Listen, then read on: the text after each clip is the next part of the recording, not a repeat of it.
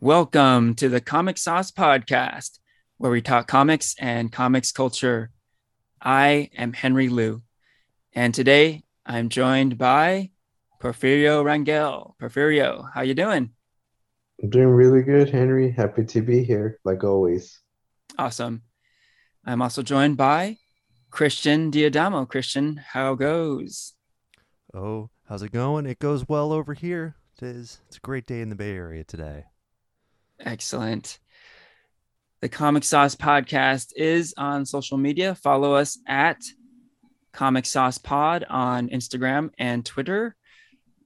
And today we're going to talk some Eternals, the latest offering from the MCU, the third of four Marvel Studios movies of 2021. So we're going to get into it. So with Eternals, we all just saw this together last Sunday night. So it's hmm fairly fresh in our collective brains. So we can get into it. Yeah, with Eternals, this is not a super well known group of superheroes. So maybe we can start there. Um, what was our background with these characters before seeing the movie? Did you guys know who the Eternals were? Did you read any comics, anything like that? Did you go in totally Hmm. All right. I guess I'll start. So, I've never read any sort of Eternals comic before. Um, Made by the legendary Jack Kirby. I I kind of knew who they were very tangentially because the Celestials. I think it's the origin. That's the first time the Celestials appeared in Marvel, and they've appeared in many other comics since then, and are always just like a very core part of cosmic Marvel. Um, the original Infinity Gauntlet storyline comes to mind, um, but I was much more familiar with Jack Kirby's other work at DC, which felt very similar, which was the New Gods, and I think I guess that's more of my ballpark. Got it. How about you, Porfirio? So I never I knew Eternals was always a Jack Kirby project. I never read any of his comics, but I did over the pandemic. I read the run written by Neil Gaiman, and he did the Sandman series, All right. and I mean, Eternals is a freaking complicated team.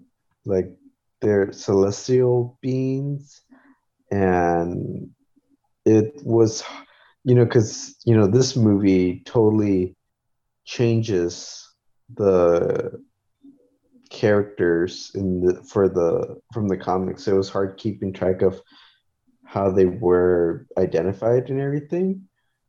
But yeah, they're just a really interesting bunch. Cool. Yeah. I went in pretty much 100% not knowing any of these characters. So it sounds like collectively we didn't have a ton of background knowledge. And yeah, like I knew very little. And I was actually kind of looking forward to get to know these lesser known characters. And I think that's pretty common with a lot of folks going in to see the Eternals movie. Not a whole lot of background, and yeah, these aren't household names. These aren't, you know, the Batmans, Spider-Mans, Supermans, Iron Mans of the world, right? These are much lesser known characters. So yeah, like I said, I think our background going in was pretty similar to a lot of other folks. Okay, so let's talk a little bit about seeing the movie. This movie uh, currently is at the theaters only, right? They again chose not to do what they did with Black Widow and have it be available on Disney Plus. So the only way to see it was in the movie theaters, and we all went together. And yeah, actually, the way we saw it was pretty unique. You want to talk a little bit about that, Porfirio? Yeah, sure. So we went as a group, you guys, Michelle, Megan, and a few other of my friends, and we went for to celebrate my 27th birthday. And yeah, I rented out a movie theater for us to go watch Eternals at Century in Daly City. And there was a group of 15 of us, and yeah, we had the whole theater to ourselves to watch it. Yeah, very cool. And, happy birthday once again, Porfirio. Thanks. Yeah, happy And birthday. yeah, Yay. and this was a pretty cool way to celebrate a birthday, a private movie screening for a new Marvel Studios movie. Like, that's Uh-huh. awesome. And it was definitely a good time. So yeah, I think the atmosphere was good. Like I had never done anything quite like it. Like at the theater, this is a major multiplex, the Daly City Century. Um, a lot of theaters there, and on the movie listings, they showed private movie screening, 7 p.m. I'm like, oh shit, that's us. So that That's alone a was party. that alone was awesome. Yeah, it was exciting to see that. So the stage was set for a fun night out, and it was definitely an enjoyable experience. A great way to celebrate a birthday, no question. Hmm. Okay, so I think we're all anxious to get into the movie itself, and before we do that, I wanted to call out the fact that the movie experience, or I should say, the movie going experience is not the movie itself, right? So to say that we all had a great time getting together, going to this private screening, um, celebrating your birthday, Porfirio, that was all great. So I think we can't deny that. So the opinions that we're going to give about the movie have nothing to do with the movie going experience, which was pretty much across the board positive, right?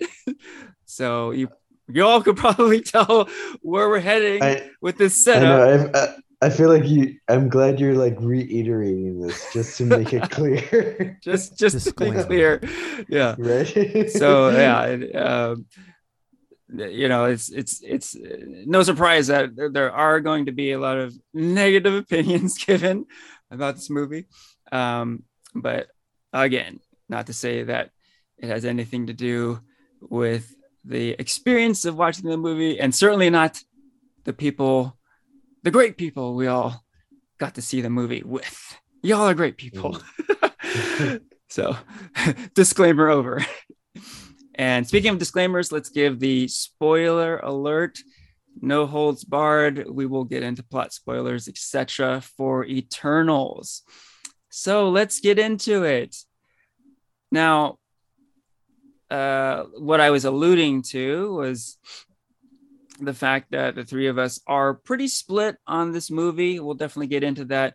But I did want to note that our opinions here are kind of a microcosm of what's going on right now. A lot of people are split on this movie. Critics are split. Fans are split. It's very divisive. So that's always pretty interesting to me when there's a superhero property that is divisive like this. So let's talk through it, man. Um, I think we can start with what often we start with is, which is the positives. Maybe we can start with the positives of the movie. How about you, Christian? What were some of the aspects of this movie you enjoyed? All right, positives. So, um, I think, well, my opinion of it ended up being negative, I guess, overall of the movie. There are definitely some high points in this movie, and I think the first thing is probably the Celestials. I think that they looked great. There's something about the epic scale of them. Um, when you see what's his name, Arashem, and you see Ajak just in front of him, and the way he kind of towers over everything else, and it's such a grand scale to things. Like there's something like I think like very epic about this movie that the scale, the timeline, and what it's dealing with is just such a cosmic proportion. That's also like very very well shot. I will also add that you kind of feel that this is like a very grand movie with a lot of very grand ideas.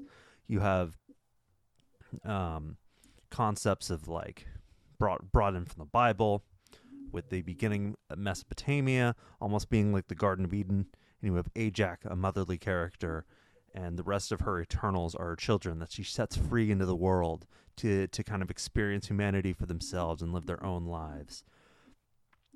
Um, and then you have you like, and I think while there may have been too many characters, I think there were a lot of good ideas for the characters. I think they brought a lot of diversity, a whole lot of diversity into this cast, and made each one different.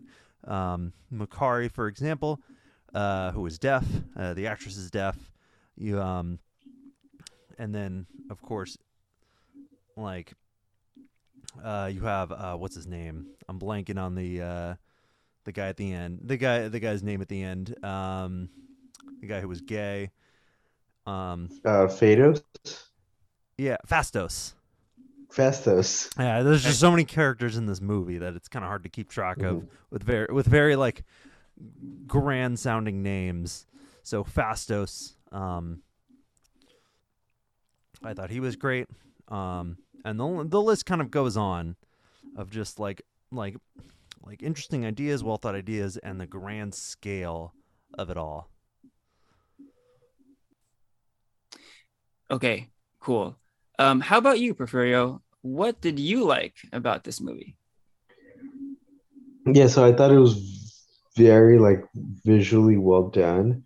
I think that's like a big reason why Kevin Feige wanted the director Chloe to be part of this project, just because she has like this like you know creative visual aspiration that he wanted her to take with the Eternals, especially like a set of characters that we've never seen before in the MCU. And and I think like no matter whether or not you like the movie, I think that's been like the number one thing that both critics and fans and again like people who disliked or didn't like the movie can agree on was just that like it was just visually well done.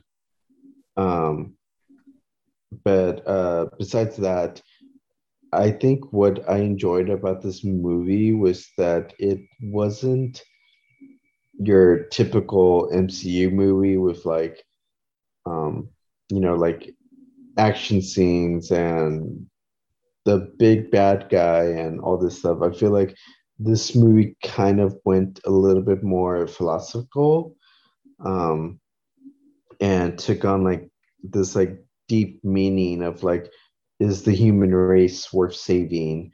Like we're like god like creatures, like should we help them out?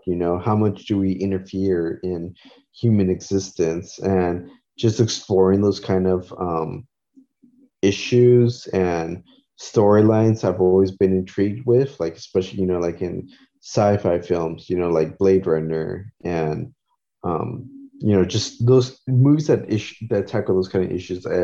I just tend to enjoy, and I feel like this is, I think, a big reason why I was just so drawn to Eternals.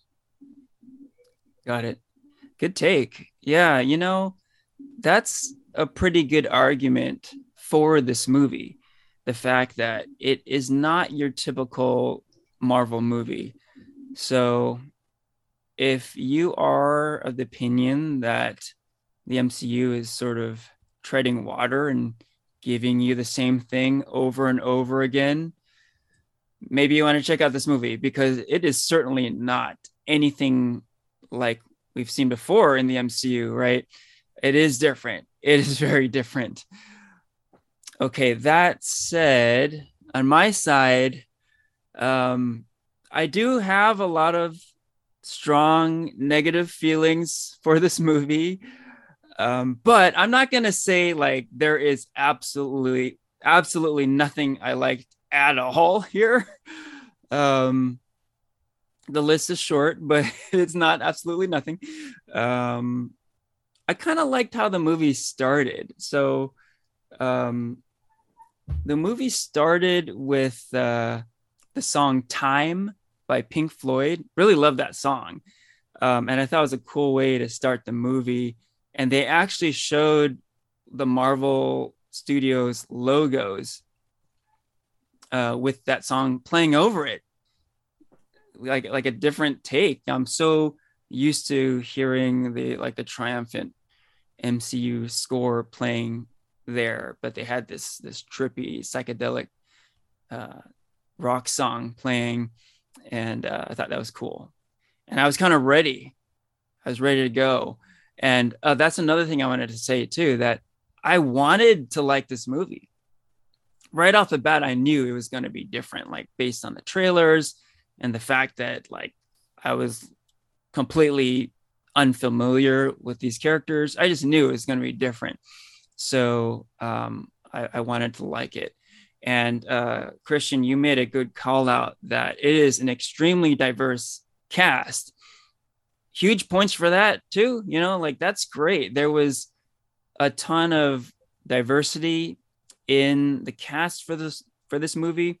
I would add too that there is diversity behind the camera too.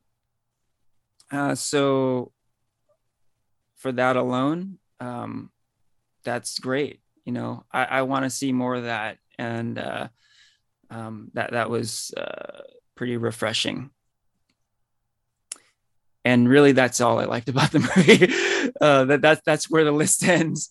Um, we can, revisit about things we enjoyed, but I'm certainly ready to get into some of the negative territory. Um, yeah, so I'm not alone here. A lot of people around the world have issues with this movie. So maybe we should go over some of the more obvious ones. Yeah, some of the stuff that I've been hearing come up quite a bit. And you actually kind of called it out, Christian. It's a pretty big cast. There are a lot of Eternals, right? Um, I would say too many. There are too many characters in this movie. So a big downfall for the movie, I think, is that I never really cared about the characters in this movie.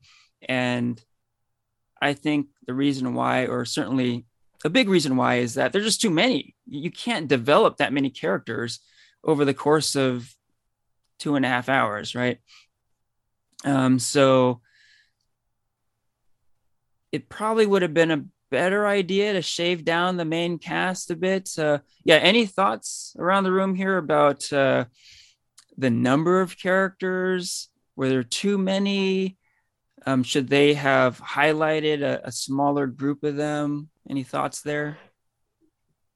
Yeah, like I think going off what you're saying, which I think connects to another negative point, is that like, yeah, there's too many characters. Um, and just the fact that there's too many new characters, because like the reason why the movie was so long was like there was kind of like two storylines going on at the same time. There's like the current storyline of trying to stop the emergence from happening, and then there's like another storyline of like flashbacks to like the Eternals' history with human existence to get to know like how they got to that present day of like of different parts of the world or different ideologies from when they first like started, you know?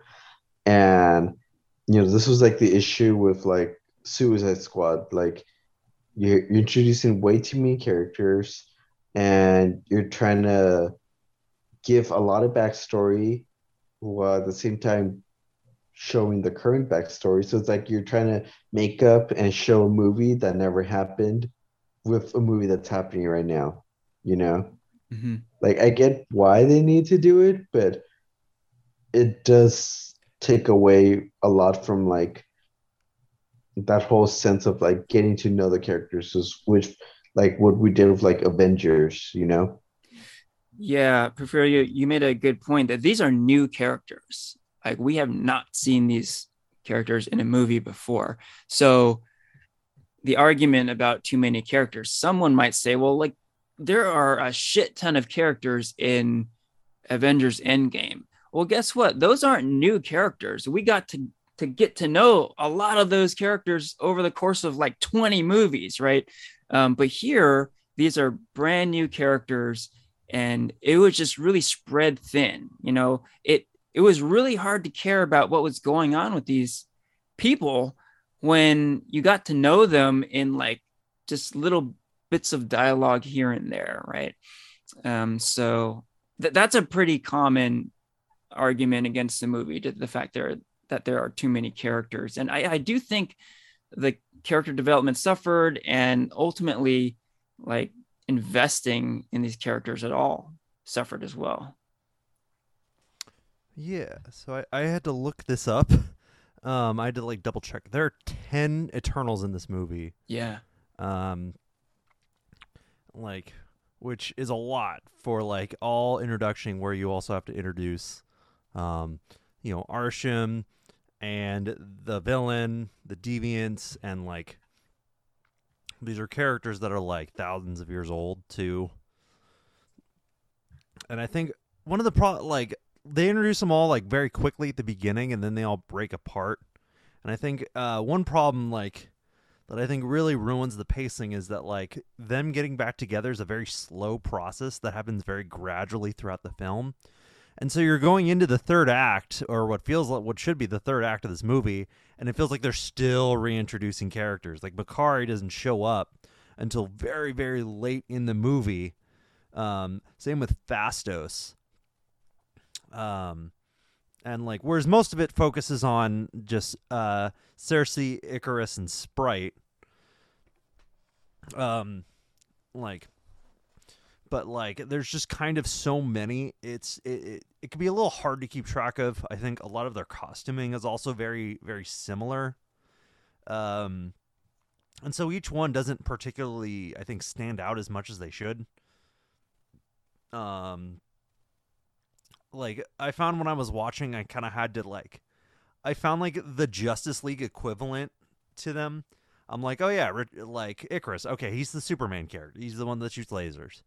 Okay, Thena, she's the Wonder Woman character. Like that's kind of how I was able to like grasp the cast and grasp all of them, was by relating a different superhero property. Largely, like I'm not sure if these are characters that are meant to be in separate movies before. So I'm thinking like they really should have just condensed a lot of the cast. I think even just like making it like 7, I think even would have helped a lot. 7 or 8, even just taking out 2 of them, I think would have really helped and get them all back together closely. Like, or not closely, much quicker in the film. Like it just feels like too much. And then you have also Kit Harington's character who has a scene. You have the camera guy following around Kingo. You have like all these other side characters too that like have scenes, that have motivation, that have all these different things in the movie. And it's kind of just like it's just weighted down, I think, a little too much. Yeah, I do agree there. So, we talked about the characters. There's a lot of characters, and arguably too many. Um, so when we talk about storytelling, it's really two main ideas, right? Do we care about the characters? I'm saying no. The other side of it is, do we care about the story? So the story is pretty interesting here. In Porfirio, you kind of alluded to it, but it is very grand and epic. It's the birth of the universe as we know it, right? This, like I was saying before, is not the Marvel we know. The Marvel we know is, you know, Peter Parker trying to get a date. It's smaller scale. It's relatable, right? This is a total 180 from all that. Instead of your friendly neighborhood superhero um, beating up bad guys and preventing old ladies from getting their purses snatched, we're talking about the destruction of worlds and the birth of godlike creatures, right? This is very different. This is just a whole different level. So, you know, going back to what the question I was posing is, do we care about this story? you know, I think it tends to be a little easier when there are relatable elements in the story. That's why we have gotten to know and love this sort of smaller scale storytelling. It's relatable, right? The neighborhood hero has troubles just like we have, and then in the end, it becomes big. Like the small scale hero has to save the world. That's kind of a known formula that has worked well. Here it's different, right? From the beginning of this movie, it's like we're talking big ideas, big things going on, epic. I think Christian, you mentioned that word, epic in nature. How do we feel about that? How do we feel about like the epic story here? Did it work for you? Was it too big? It sounded like it kind of worked for you, Porfirio. That's what you kind of liked about the movie, right? But yeah, what are your guys' thoughts about like the epic nature of the storytelling? Yeah, I mean, um, I think yeah, the storyline worked. Like it was such a godlike storyline. Again, I think like the Eternals, they're like these like godlike figures, who are just like each have their own superpower. They're celestial beings. They definitely like shape like human history and everything. And so I kind of like, like what's her name? Ajax. How she says like in the beginning, like they can't interfere so much with human existence unless deviants are involved because they have to let humans evolve on their own. And so like this whole storyline about like are the humans worth saving? Like to go and create like a bunch more like billions other um planets, like are they worth saving, and um then you have like sides from both, like what I like is like the Eternals, they're not like unanimous and like saying like this is good or this is bad. They're just kind of like, you know um humans are like vile creatures, or like humans, like I think like the big reason why Ajax like decides to turn on her maker and save the human race is because she realized like the will of humans when they uh like after half the population disappeared from Thanos' snap, and realized like they have a really strong will. So again, all these like philosophical questions that were like brought up about like interfering and are humans worth saving are just questions that I enjoyed, um, like this adventure of seeing what is the answer for the Eternals.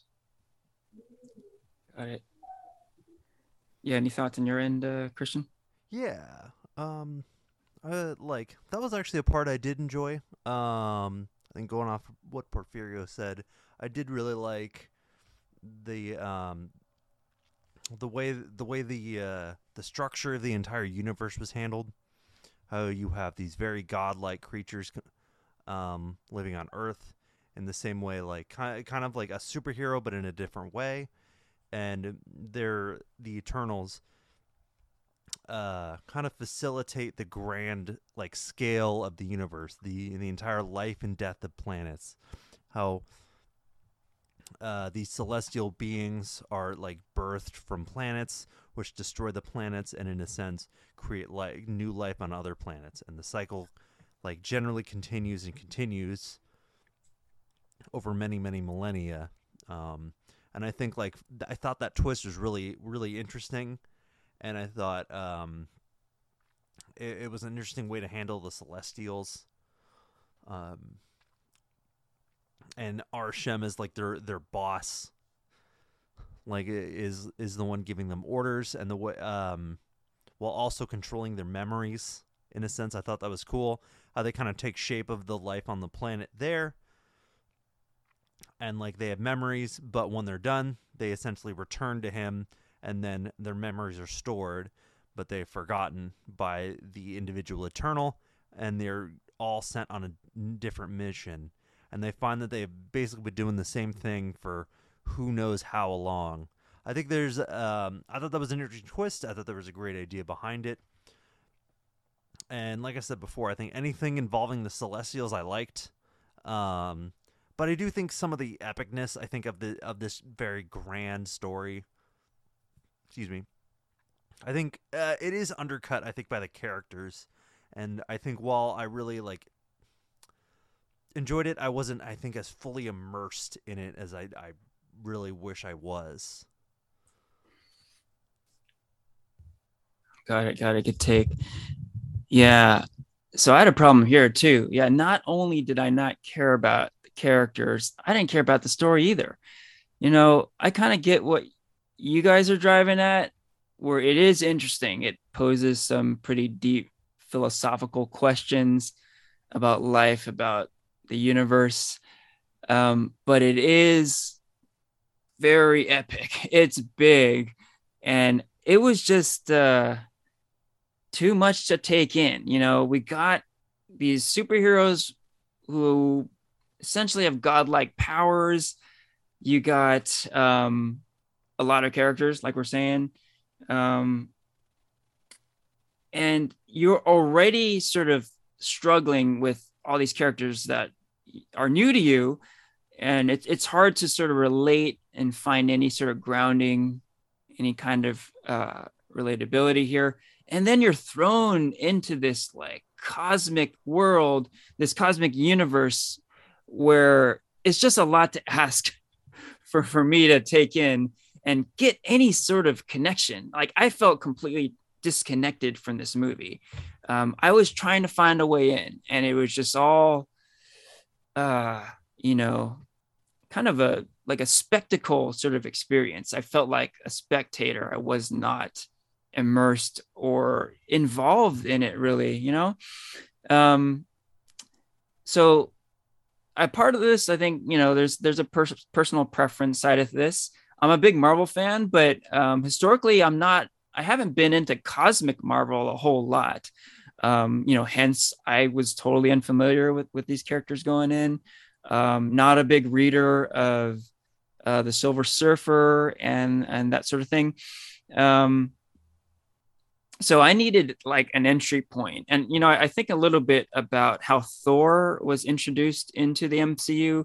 So Thor is like a pretty out there character, right? When you think of Thor and Asgard and all that stuff, the Rainbow Bridge, it's pretty out there. But with that first Thor movie, they humanized him, right? Odin takes Thor's powers away.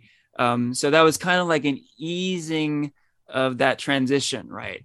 Um, this movie took a completely different stance. Like, we're going to give you this epic story of the birth of the universe, and you're going to have to, like, just go for the ride, right? And I could not find a way in. This was just, it didn't work for me. Like I said, I could not care about the characters or the story, really. So that was kind of the bottom line stuff on my end. So what else? Any more thoughts about stuff y'all didn't care for so much in this movie? For me, one thing that I was really kind of annoyed about was, I mean, I feel like this was a question everybody was asking before when they saw the trailer and before the movie was like, where the fuck were the Eternals when Thanos happened, you know? Right. Like, and so and to answer that question, they were there. They just did not interfere because the deviants were involved. Mm-hmm. And I just felt like that was like the stupidest like cop out answer ever. Like I was just not satisfied with that answer. I was like, okay, I get, you don't care about humans. And so because deviants weren't involved, and since Thanos didn't recruit any deviants, um, the Eternals weren't involved in helping out the humans.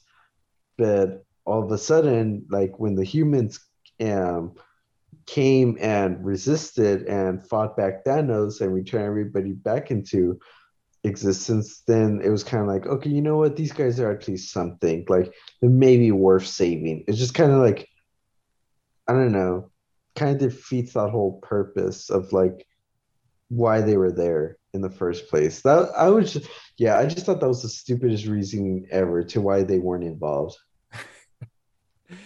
I guess you could argue that at least they explained why. They bothered to explain why. Maybe to you it wasn't a satisfying answer, but they did give an answer at least, right? Christian, you had something? Like, like Thanos, I guess if you think about it, he did pose a threat because it's like their goal was to have the population reach a certain limit before the Celestial would be born out of the Earth. And so Thanos posed a direct threat by wiping out half the population. Ah, You know, yeah. and not to mention at the the end of the movie in the after credit scene, you meet his brother, who's also like a Celestial. Right. So if Thanos is like part Celestial, wiping out on like a conquest to wipe out half of the universe, like you think like doesn't that cause a very direct threat to their mission? Even though You he's not a deviant and there's no deviants involved. good I, I point. think I think even what's her name? Ajax? The Yeah. Yeah, Ajax. Yeah, yeah, I think even she like said something about that. She said like, yeah, when the snap happened, like obviously like it took their schedule back, because yeah, they didn't have that enough human population to start the emergence. Um, but I mean, yeah, I don't know why like because I think I was reading like this uh comic the other day and about like the Eternals and Thanos' relationship. And from my understanding, it's that Thanos is half um celestial and half deviant.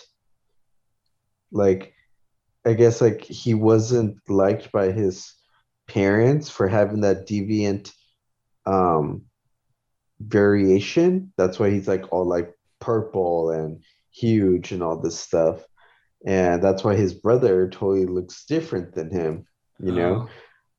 Oh, Um, but yeah, I mean that's my understanding of like and so I was, that was a big question I had also before entering um the movie was like, will they like somehow make a reference to like Thanos being part of like this like Eternals family? And they kind of, make references here and there. and I don't think it's really established till like that mid-credit scene when his brother shows up. But I guess that was also like a big thing that Chloe said, that they made a decision beforehand that Thanos was not gonna be he was never intended to like have like a major like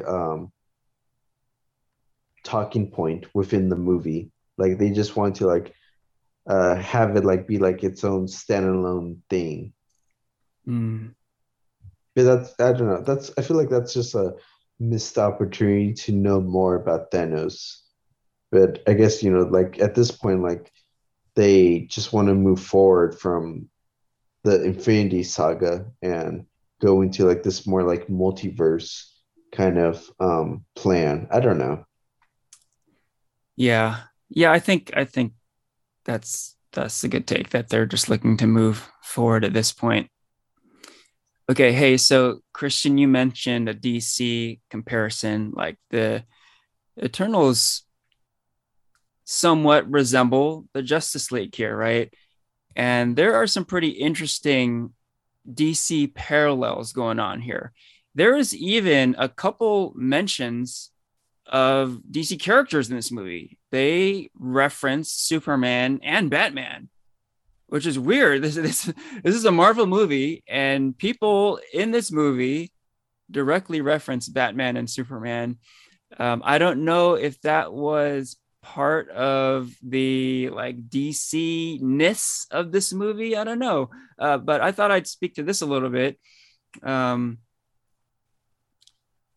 First, want to start by saying not all DC movies are bad, as we know. uh, but I will say this: a lot of this movie, a lot of the negative elements of this movie resemble a bad DC movie, right? We have characters we don't care we characters we don't care about, a story we don't care about, and overly effects driven, right? There are a lot of visual effects in this movie. We got the deviants who seem like maybe they came out of a DC movie, a bad DC movie. Uh, um, it like I'm sure someone has stated this before, but this does feel like Marvel has made a DC movie. Um, yeah, any thoughts on that? Hmm. Yeah, I think I definitely know what you're coming at, and I think Porfirio even mentioned Suicide Squad before, um, and I guess this might be a bit of a tangent, but as far as DC ness of this movie, something I noticed or something I thought about like after watching this movie, so and I had to look it up after, so um, this this movie features the fourth evil Superman type character that we've seen in the past like year. Like Oh yeah.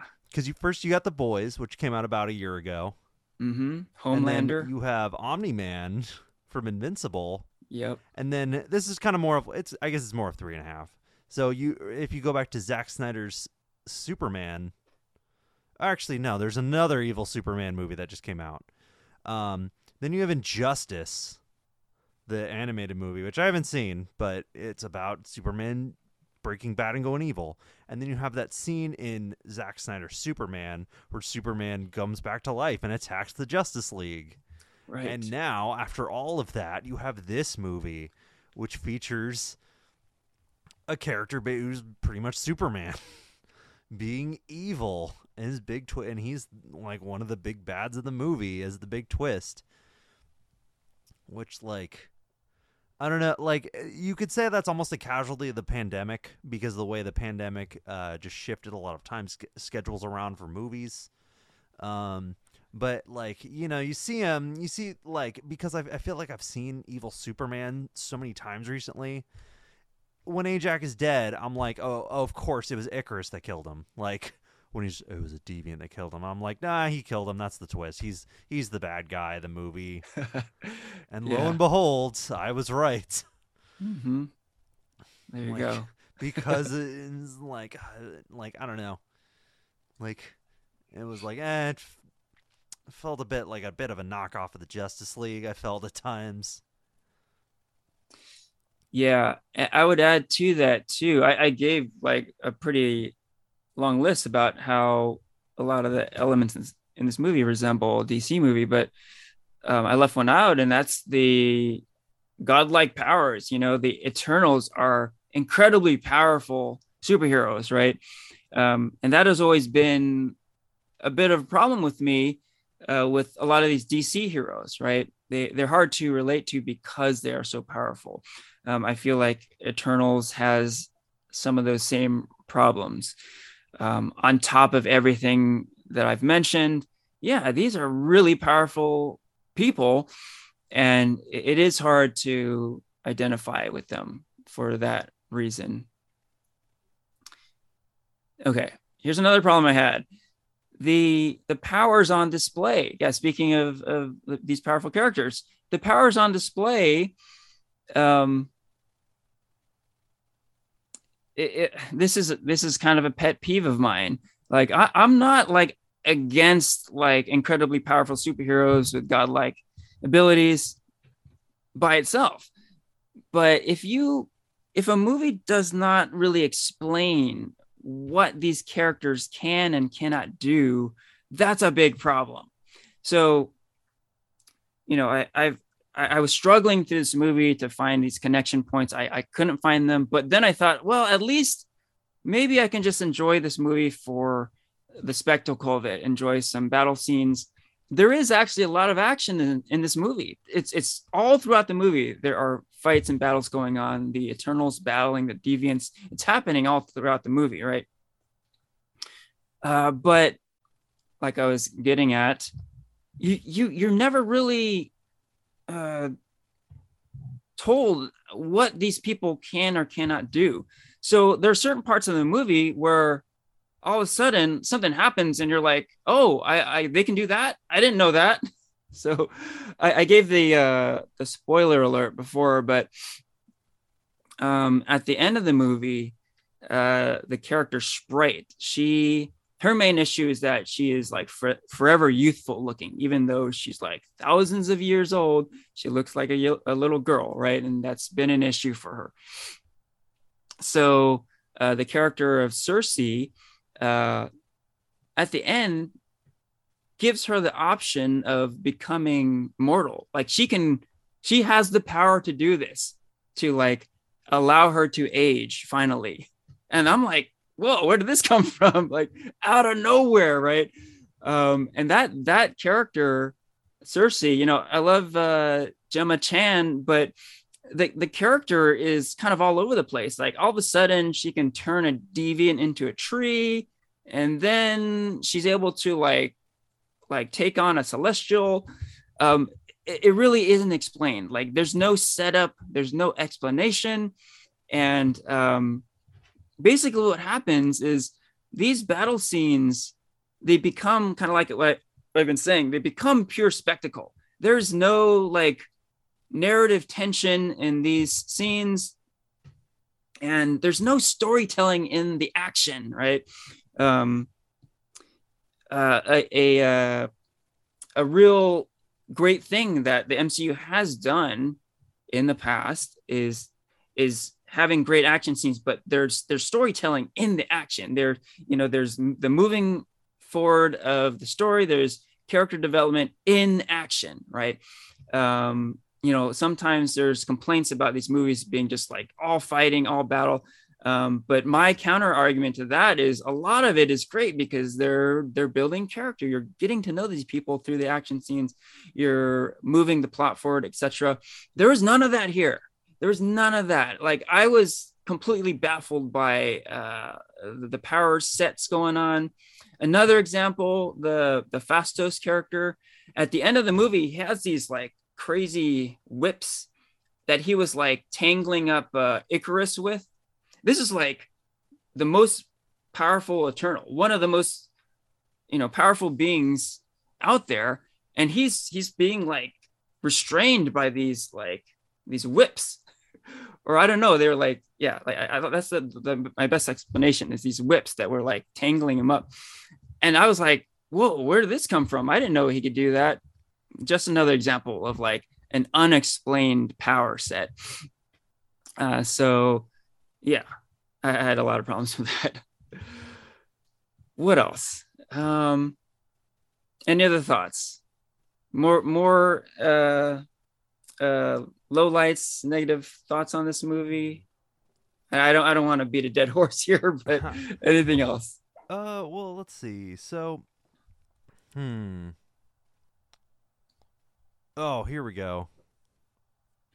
Another negative for me. I'm going to talk about my least favorite scene in the movie. So, Okay. okay. So I think the scene where like I think I like the scene that I think really turned me off the most. I think the scene that I really hated was the scene where the Eternals split up, where they kind of split, and you had your good guys and bad guys section.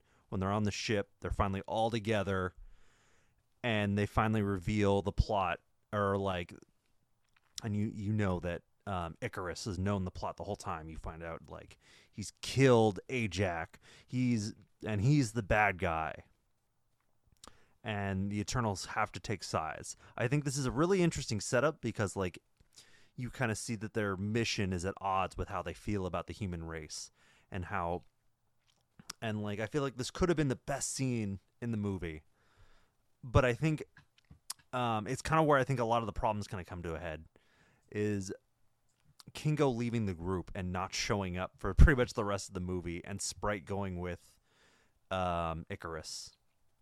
You can Right. tell that these Right. characters all have very different motivations. They all have very different ideas on how they're approaching their mission, whether they should continue on with it. But like, um, there's a lot of complicated thoughts that weren't really communicated to us very clearly throughout the movie about how they would feel about their mission.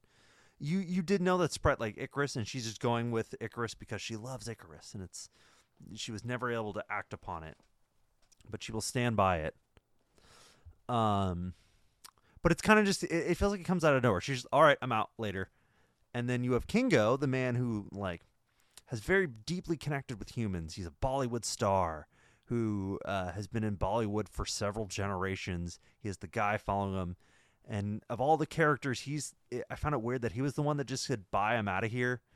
Um, I think as a hero, like you expect all these people to be heroes, and I feel like that felt like a very unheroic thing to do. It Mm-hmm. didn't feel like in line with the character, and it felt like he just kind of left for a contractual reason outside of the movie, that he just couldn't shoot on that day that they were shooting it.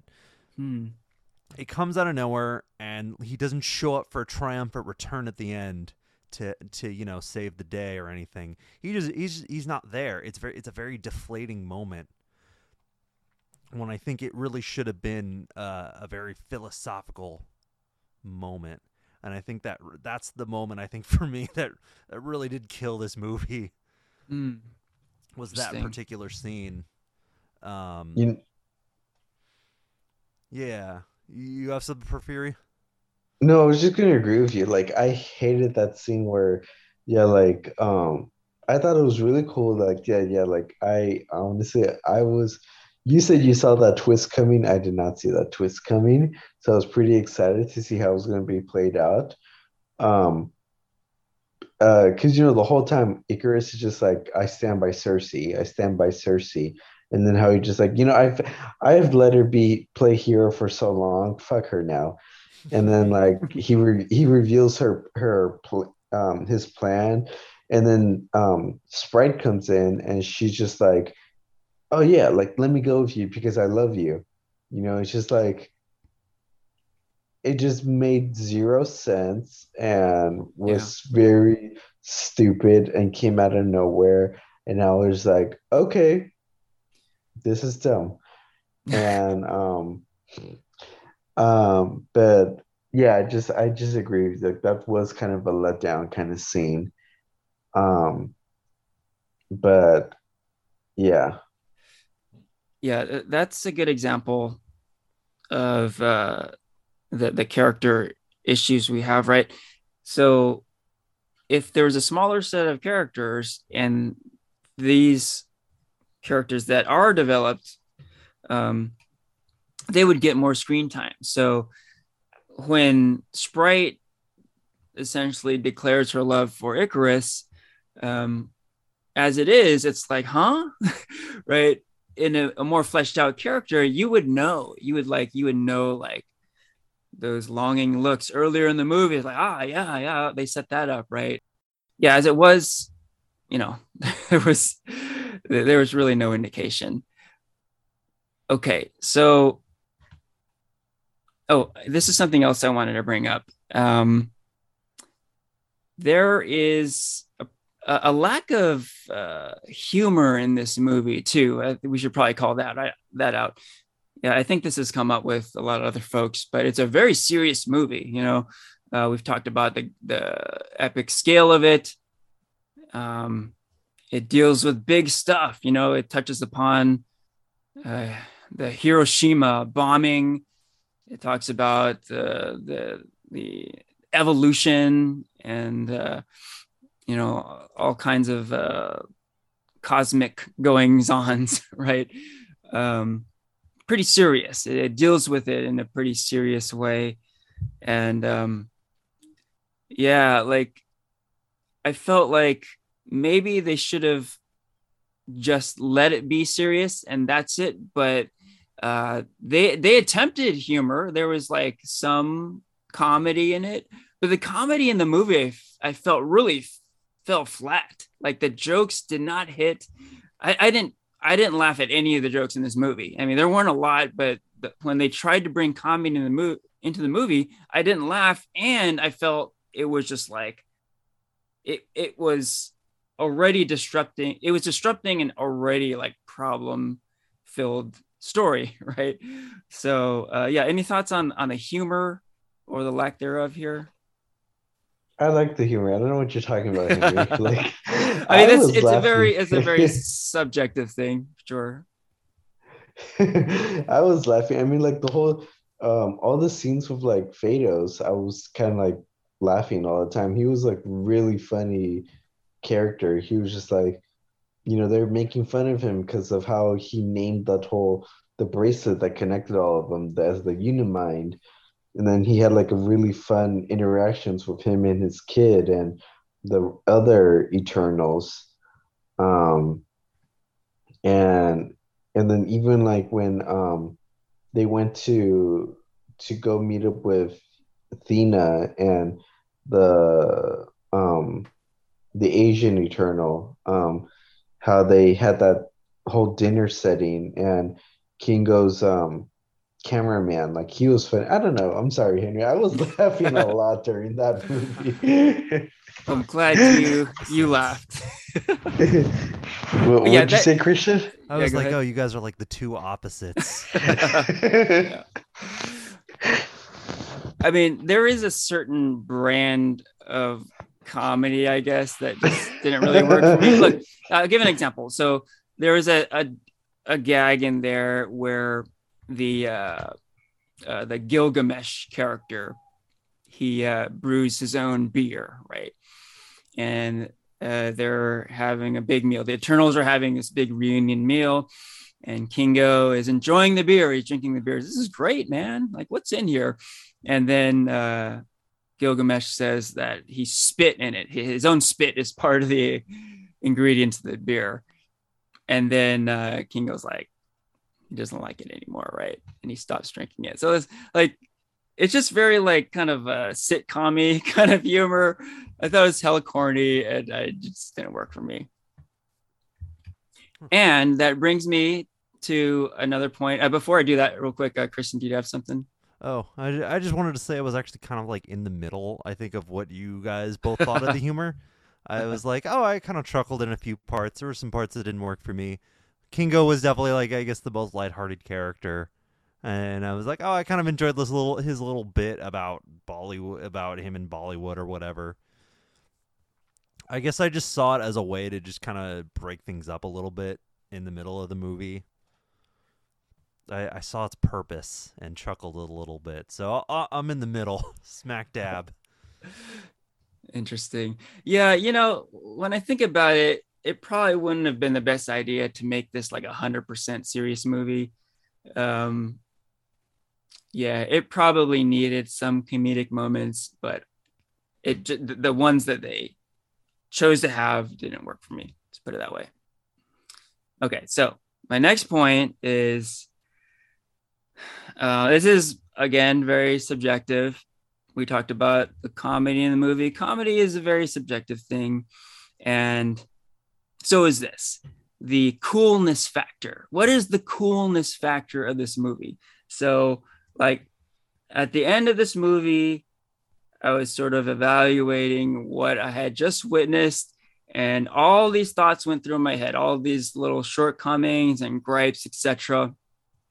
And then on top of all of that, I thought, this is just not a cool movie. This is, and it again, it's super subjective, but um, that is another thing I really love about the MCU. MCU movies are fucking cool as shit, man. And like when I see a good Marvel Studios movies, I want to get merch like right away, Um, we can maybe talk later about the comparisons between this movie and Guardians of the Galaxy because that movie also introduced these lesser known characters to the world, right? So at the end of Guardians of the Galaxy, Volume 1, I was super stoked, had a great time, and I was like, I want to fucking get a Star Lord jacket. I want to buy some Rocket Raccoon comics. I want to know more about these guys, right? I was so hyped, it was such a cool movie. And then with this movie, like I don't care. Like I've been to Target a few times since seeing this movie, and there is like a lot of Eternals merchandise out there, and like I could not care less, dude. So again, it's subjective, but it's not cool. This movie just doesn't feel cool to me. And it's kind of like this weird X factor thing that is, again, subjective, but um, yet another gripe about this movie on my end. I don't know if you guys have any thoughts about like the coolness factor here, but what do you guys think? I mean, for me, like total 180 for me, Henry. Like for me, I'm just like, oh my gosh, these costumes are fucking awesome. I would totally dress up as one of these costumes for Comic-Con and just be like, yeah, hell yeah, I'm a fucking Eternal. Like, look at my badass costume. Like, I was loving it, and um, yeah, that's my take. Wow. Hmm. Okay. Yeah, hey, another opposites. Yeah, total Um, opposites there. while I come in for the median take, it was a medium amount of cool. Like, I do think you bring an interesting point. I think it's also a larger conversation of what makes the rule of cool. Yeah. I think we could almost do like I think a podcast about just the rule of cool and how it's applied. And it is interesting you like brought up Guardians because that was like the first movie I thought of. Is like, yeah, that movie really thrives on rule of cool with like how each of its characters are very unique and they all have fun powers and they do a lot of fun things with them. And I think James Gunn is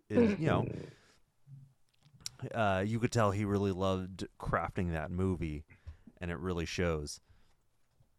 And so I think you make a good point about like the Avengers and I think the MCU having a lot of like rule of cool about it and how like I would say like each of the Avengers kind of has their own different kind of flavor to them and each different thing to make them unique while also having them kick ass the way Thor comes from mythology and has Mjolnir, his epic hammer. Iron Man has all the great technology, so on and so forth. And so I see what you mean. How the rule of cool can be very subjective, and I think it's how you perceive each of these characters. I think it's how you relate to them. And I think the costuming that comes with them as well being brought up. I think prefer you mentioned that, and that was I think that does play a big part of it. It's just like the how you connect the aesthetic of the film itself Hmm. and the world. Like Whereas, like, I guess I would be somewhere in the middle. Whereas, like, I wasn't really into the Eternals at all, but I thought the Celestials were fucking badass. I thought they were really cool. I would love to see more of Arishem and then bring in more of them. I thought that final scene in the after credit scene where you actually see Arishem in the with the scale of the Earth in mind and how he looks next to the Earth, and you see him just towering. And I thought that was really cool. um, or when Ajak is talking to Arishem, and you see like the two connected and how just like the grand scale. I think that is where the rule of cool comes in with me with that specific character of Arishem and the celestial being like half born.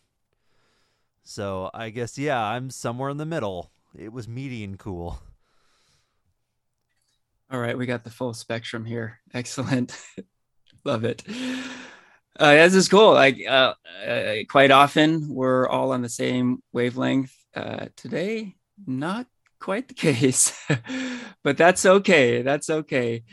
Okay, let's talk a little bit about post-credit scenes. Okay, this is a good transition because um, this kind of goes along with the coolness factor too, because in the first post-credit scene, we are introduced to a brand new MCU character. Star Fox is introduced to the MCU. And yeah, Star Fox is certainly in the cosmic Marvel camp. So this scene kind of teases more of this universe. But the reason why I say, this is kind of a transition from our coolness discussion, because I think Star Fox's costume is corny as fuck, man. I could not believe this costume. Like, I saw this, I'm like, what am I seeing here? Again, this kind of like goes back to some of the bad DC comparison. This dude looks straight out of like a bad DC EU movie. And I'm like, is this where we're going? Kevin Feige, like, is this happening? And to me, this is almost like a potential jump the shark moment. I later came to find out that the actor who plays Star Fox is none other than Harry Styles, who many may know as a member of One Direction.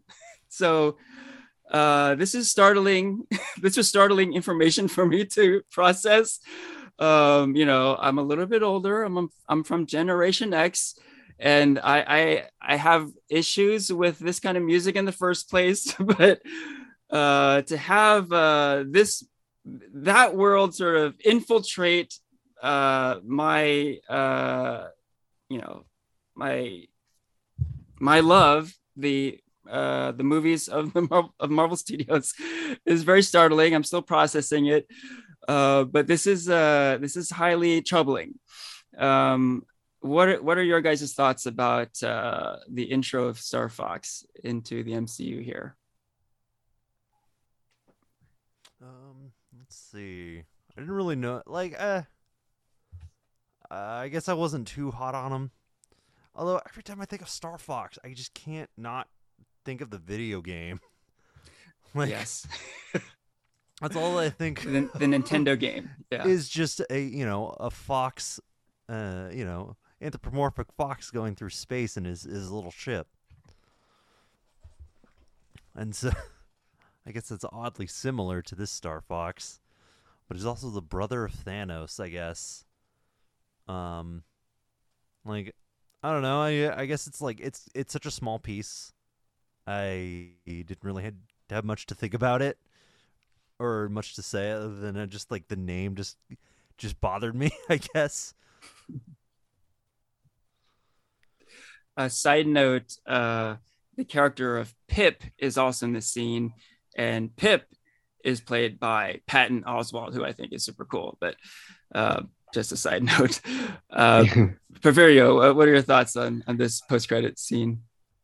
Um, Eros, I mean, again, this was kind of like the disappointing thing for me because I kind of knew a little bit about this character. So I was like, okay, now they're finally connecting it to Thanos, like introducing the brother. But I was kind of like at that point, I was just kind of like, that's it, just this mid credit scene, like like, oh, Thanos fucked up, and I'm here cleaning up his mess or anything like that.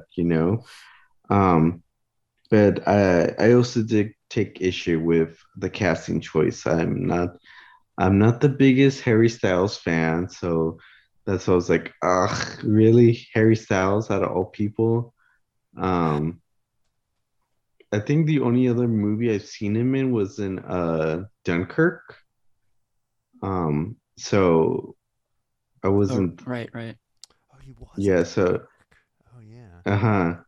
So I really didn't care. I feel like honestly for me, I think a better casting choice would have been someone like Scott Eastwood to be um Eros, but that's just my take. So yeah, I think by that credits mid credit scene, I just didn't care for the character.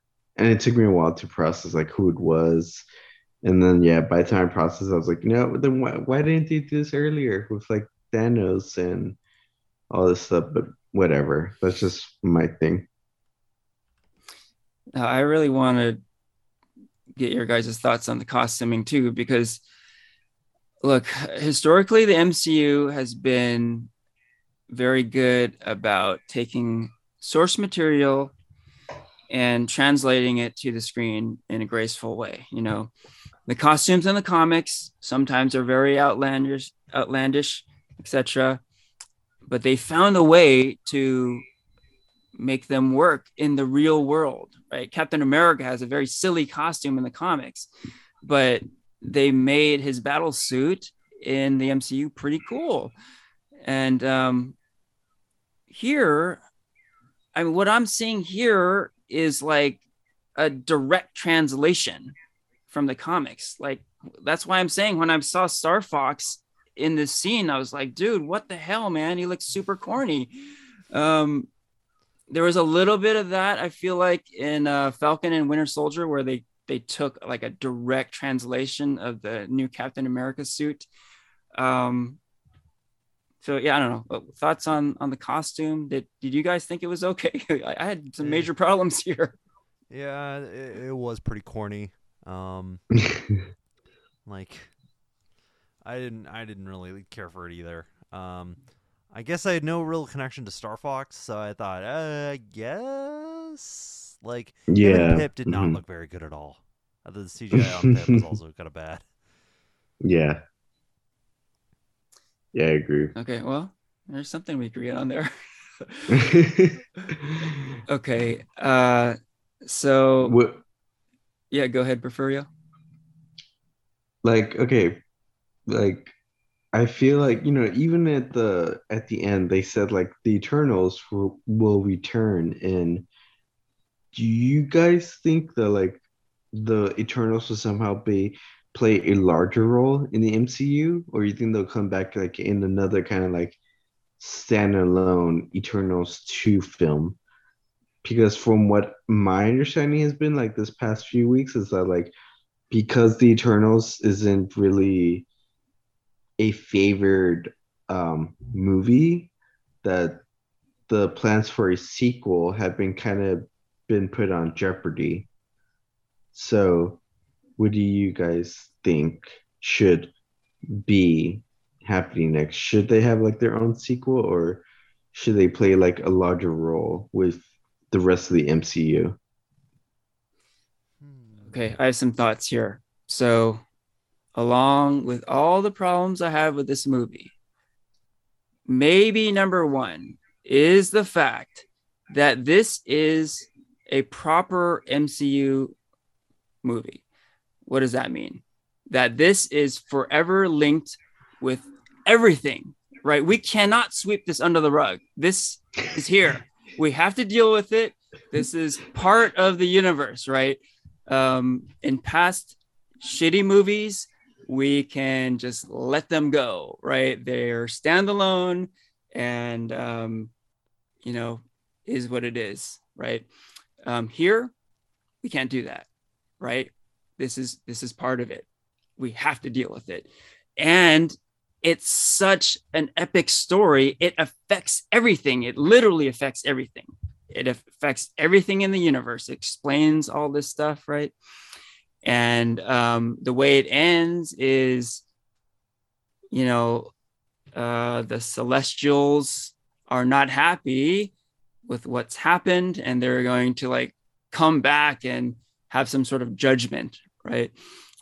So that's where it kind of leaves off. That's like the cliffhanger aspect of it.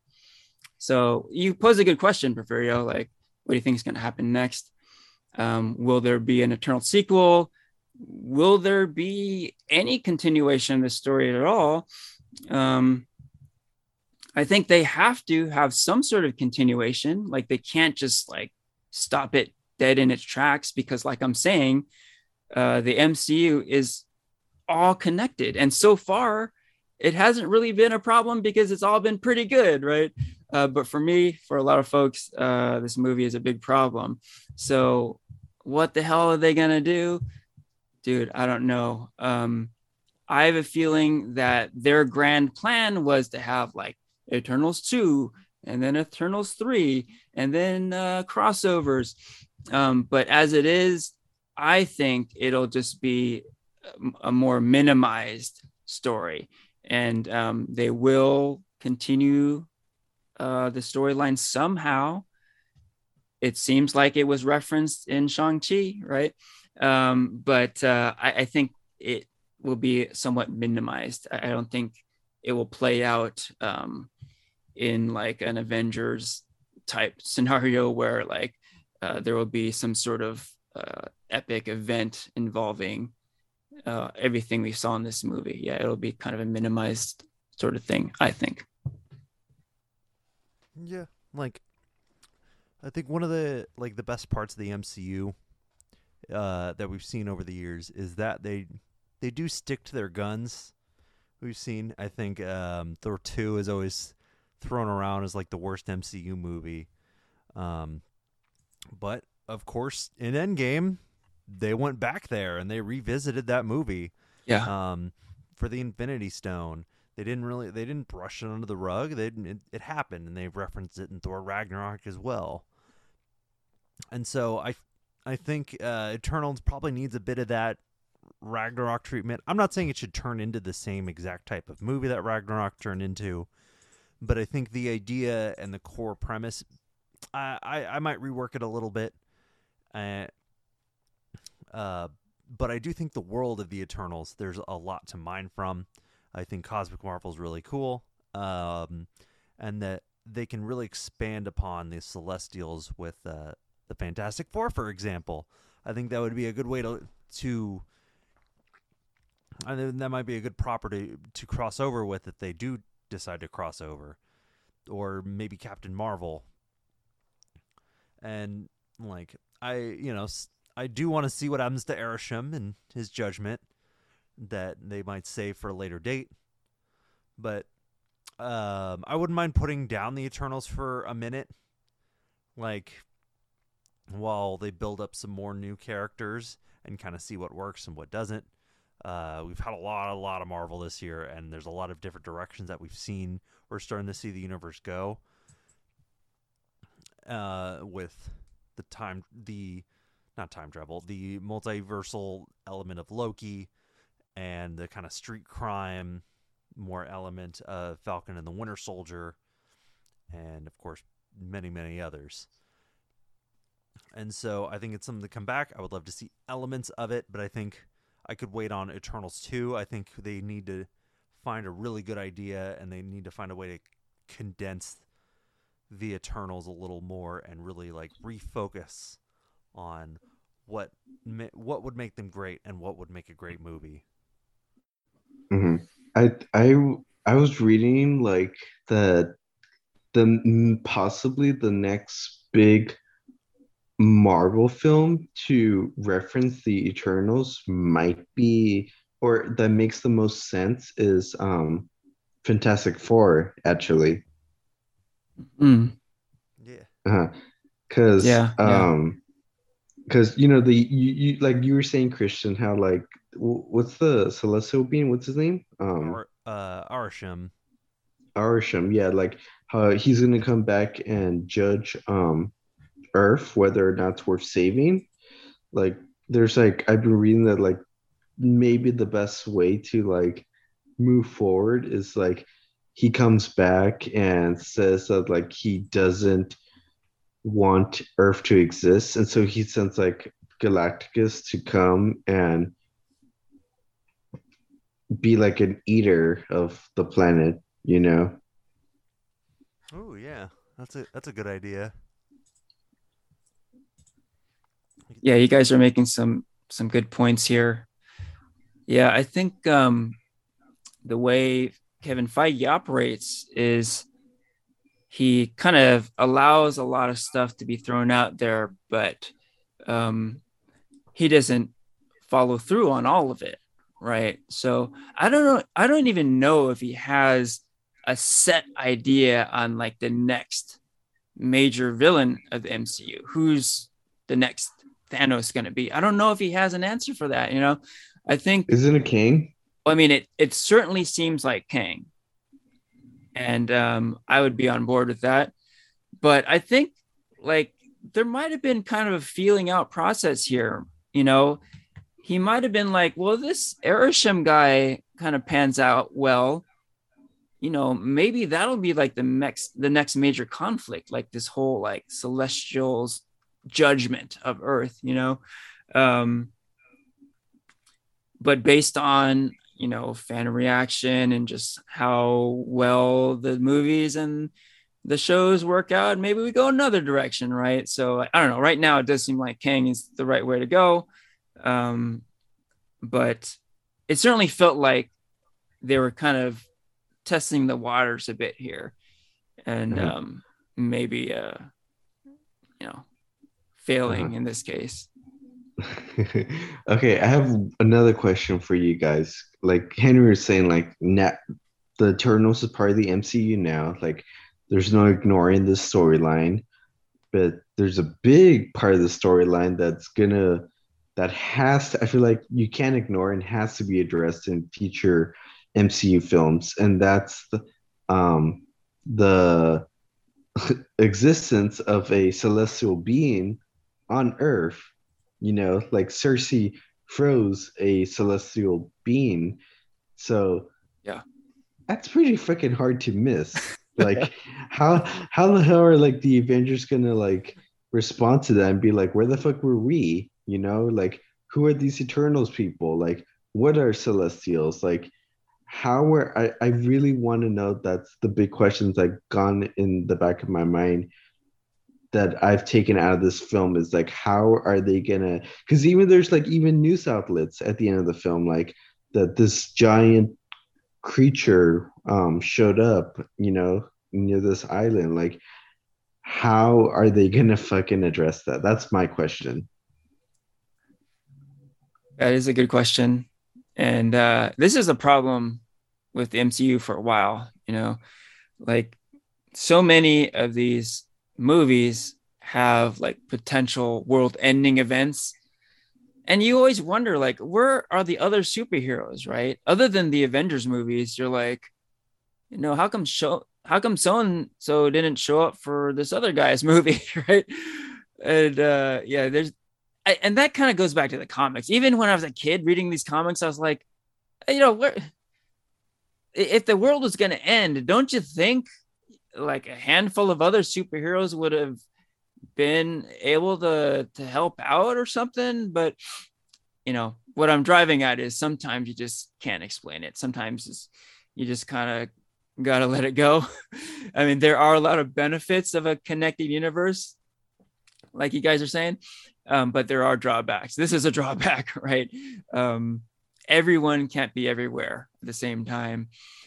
So I don't think we're ever gonna get that addressed. Really, I don't think um, you can get around this whole judgment thing. Like they can't just like let that like be like floating in the wind forever. But this final battle with like the celestial head as an island now, I don't know if they're ever gonna address that. That might just be a thing that we'll have to deal with. Like, they brought up sword in WandaVision.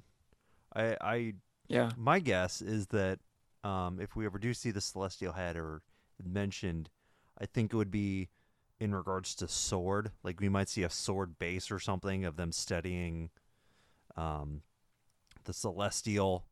We might see it mentioned in, say, like, my guess would be Captain Marvel too. I guess the Marvels. If they bring up the fact that Sword's been looking into this and something is happening, that's my personal guess. Is that it'll be more of like a research or like a name drop that they'll just throw in after in probably that movie. It makes sense. So, since I know like both of you guys don't have the most lukewarm reaction to this movie, is there a favorite Eternal that you guys had? Hmm. I have to look at the cast list because I do not know all the characters. I mean, look, there are a lot of Eternals, right? That is a problem with the movie. Um, do I have a favorite? I don't know. Do you have a favorite Eternal, Christian? Probably Angelina Jolie's character, Thena. Um, I think she probably had. I think she had like probably the best arc I think of everybody. How she was kind of going insane, or mad weary as they call it, and she was being taken care of by Gilgamesh throughout the movie, and I thought they had like a nice dynamic. But of course, Gilgamesh dies throughout, and she wants to get her revenge throughout the movie. So probably her, or even though Ajak dies very very quickly, um, as like kind of the parental figure, I thought she worked pretty well. Salma Hayek's character, she worked pretty well. Um, so I think I would say those two. Yeah, I Yeah. think. Oh, yeah. Go ahead, Porfirio. No, I was gonna agree with Christian. I think my favorite was Thena and Jen Jolie's character. Um, just because I mean you talked about like the whole like relatability, Henry, and I think like for her, she just felt like the more humanized Eternal. She you could tell like she wasn't flawless. She had her issues with the whole where she couldn't control herself. She had to go into like isolation to better herself and everything. Like she was like the most like vulnerable Eternal.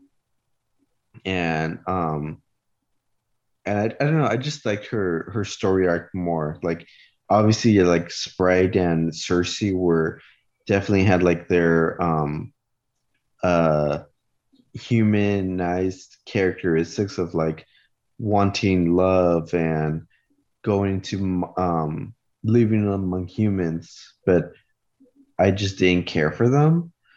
And but besides Thena, I think the other character I really enjoyed it was uh Fatos. Yeah. Oh, I thought Fastos. Fastos, yeah. I just thought he was fucking hilarious. And like yeah, like his character's storyline also just made sense to like why he didn't like humans, and then like why he totally like changed his mind. It was like like it goes back into this whole like reason why I love like the philosophical take on the Eternals was like you're human to like fall in love, find happiness, live and die, and I just felt like that's what he found, and why he decides to help humans at the end. Yeah, cool. Yeah, I think I would pick Fastos also. I mean, Brian Tyree Henry is great. Like, I'm just a big fan of his work. Like, Into the Spider Verse, Atlanta, Godzilla versus Kong. Like, he's always good. So I guess that would be my pick if I had to pick one. So, yeah, one thing I wanted to bring up is maybe a note of optimism here, because I've been so down on this movie. I was thinking back a bit about, you know, past cases where I've felt like, oh shoot, the MCU is at a bit of a crossroads, like I'm a little bit of uncertainty. And I can tell you like exactly when this was.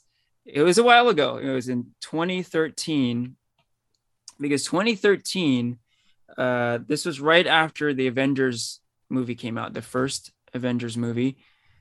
Great, phenomenal, broke a lot of records, etc. But then that year, Iron Man 3 came out and was immediately followed by Thor the Dark World. And I was like, oh shit, did we just jump the shark here? I thought like this whole thing was kind of coming crashing down. Um, and I had kind of like a similar thought here where I was like, oh man, this movie just did not work for me. And also there are signs that I'm like, oh, this might be the future of things too. Like we might be seeing a lot more of the Eternals and the Star Fox guy and all their cheesy costumes and stuff, right? Is this where we're heading? You know, but my note of optimism is that I was dead wrong back then, because immediately afterward, 2014, Captain America, the Winter Soldier, and Guardians of the Galaxy came out. And then, the rest is history, essentially. A lot of cool, awesome shit came out. So I'm staying optimistic that this is just a blip in the road, I guess you could say. So I'm staying optimistic for the future of the MCU. Okay, so we're running a little long. Why don't we get to our ratings? This should be fun. Who should we start with? Maybe we should start with the more middling kind of guy. How about Yeah, how about I was gonna say Christian? let's start with Oh, Christian. Yeah, what would you rate uh, Eternals?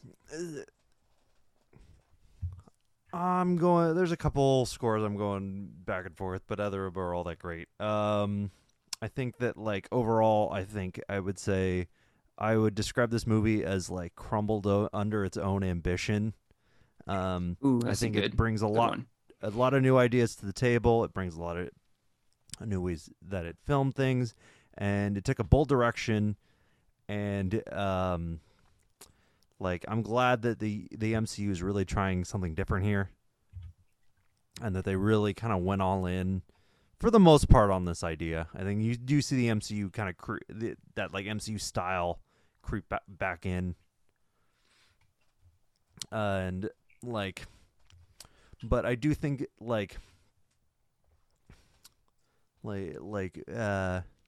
yeah, you can see I'm like kind of flip flopping between like a lot of different ideas. It's got a lot of different ideas, but I don't think they're executed really very well. Um, and so I'm kind of teetering between honestly a 1 and a 2. I think that there's a lot that I really didn't like. There's a lot that didn't really work for me, but I think there's a lot of other things that really did. I'll give it a 2. I think that I like the ideas. I like some of the other stuff around the movie, but I didn't really care for the movie itself. And I think that it could blossom into later things. I think this movie could be the one that kind of has to fall, so a better movie could kind of pick up the pieces and really do something great with this, with Cosmic Marvel and the Eternals. So 2 out of 5. Good take. And with that, I think we like to end things on a positive note. So why don't I go next? You guessed it. I'm going with a one. First time ever I've given a movie a 1 out of 5 on our podcast, and I'm going with a one here. Look, we've talked a little bit about Guardians of the Galaxy. Guardians of the Galaxy proved that you can take unknown superheroes and make an excellent movie. So it wasn't an impossible task here. It could have worked. It simply did not. Just the filmmaking just did not work for me at all. But perhaps more than that, there's something I wanted to mention that I think I mentioned before. We had an episode about the worst superhero movies of all time. And I mentioned something about how a truly bad superhero movie needs to not only be bad, but it also has to break your heart. And I think this movie also broke my heart because not because I thought it was going to be a great movie or anything like that. I didn't have high expectations. No, I did not. But quite simply, it is a Marvel Studios movie. And with Marvel Studios, look, there is a standard of excellence here.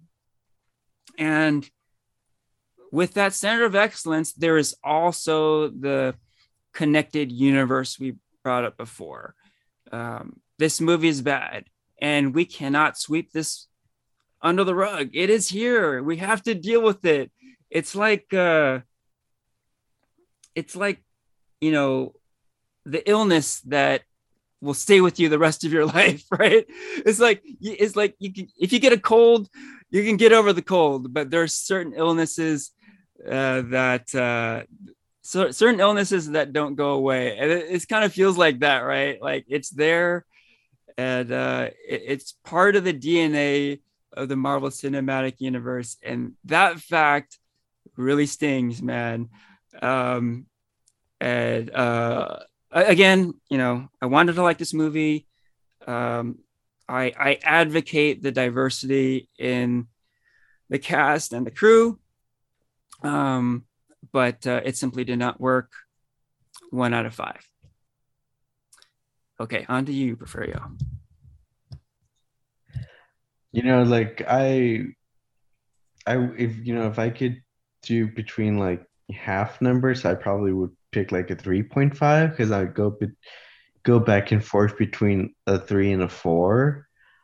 Um, but I think, ultimately I probably give it a 4. Um, just because I thought it was fresh. I like the visuals. I like this whole like um philosophical take it did on it. The action scenes were great. Um, I guess like the main issue I had with it was just that it was too long. That like it you didn't care for the characters. Um, it was hard to create character development. I love the storyline. I like the humor and the costumes. And I just like this whole like settings of like the god-like characters. Um, but it was just too many characters to keep track of, too many characters to care about, and yeah, the storyline was just all over the place. Um, but yeah, that's my take. Excellent.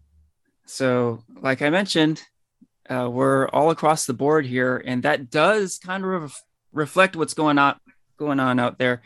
There's a lot of division on this movie, and that's fine. That's okay. We're still friends, right? Okay. With that, we can wrap up the episode. This is farewell from Henry, Porfirio, and Christian.